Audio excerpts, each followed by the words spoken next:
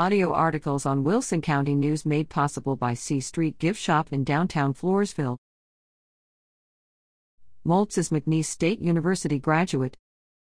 Michelle Moltz, the daughter of Simon and Beverly Moltz of Floresville, is a graduate of McNeese State University in Lake Charles, Louisiana. Michelle earned a bachelor's degree in criminal justice.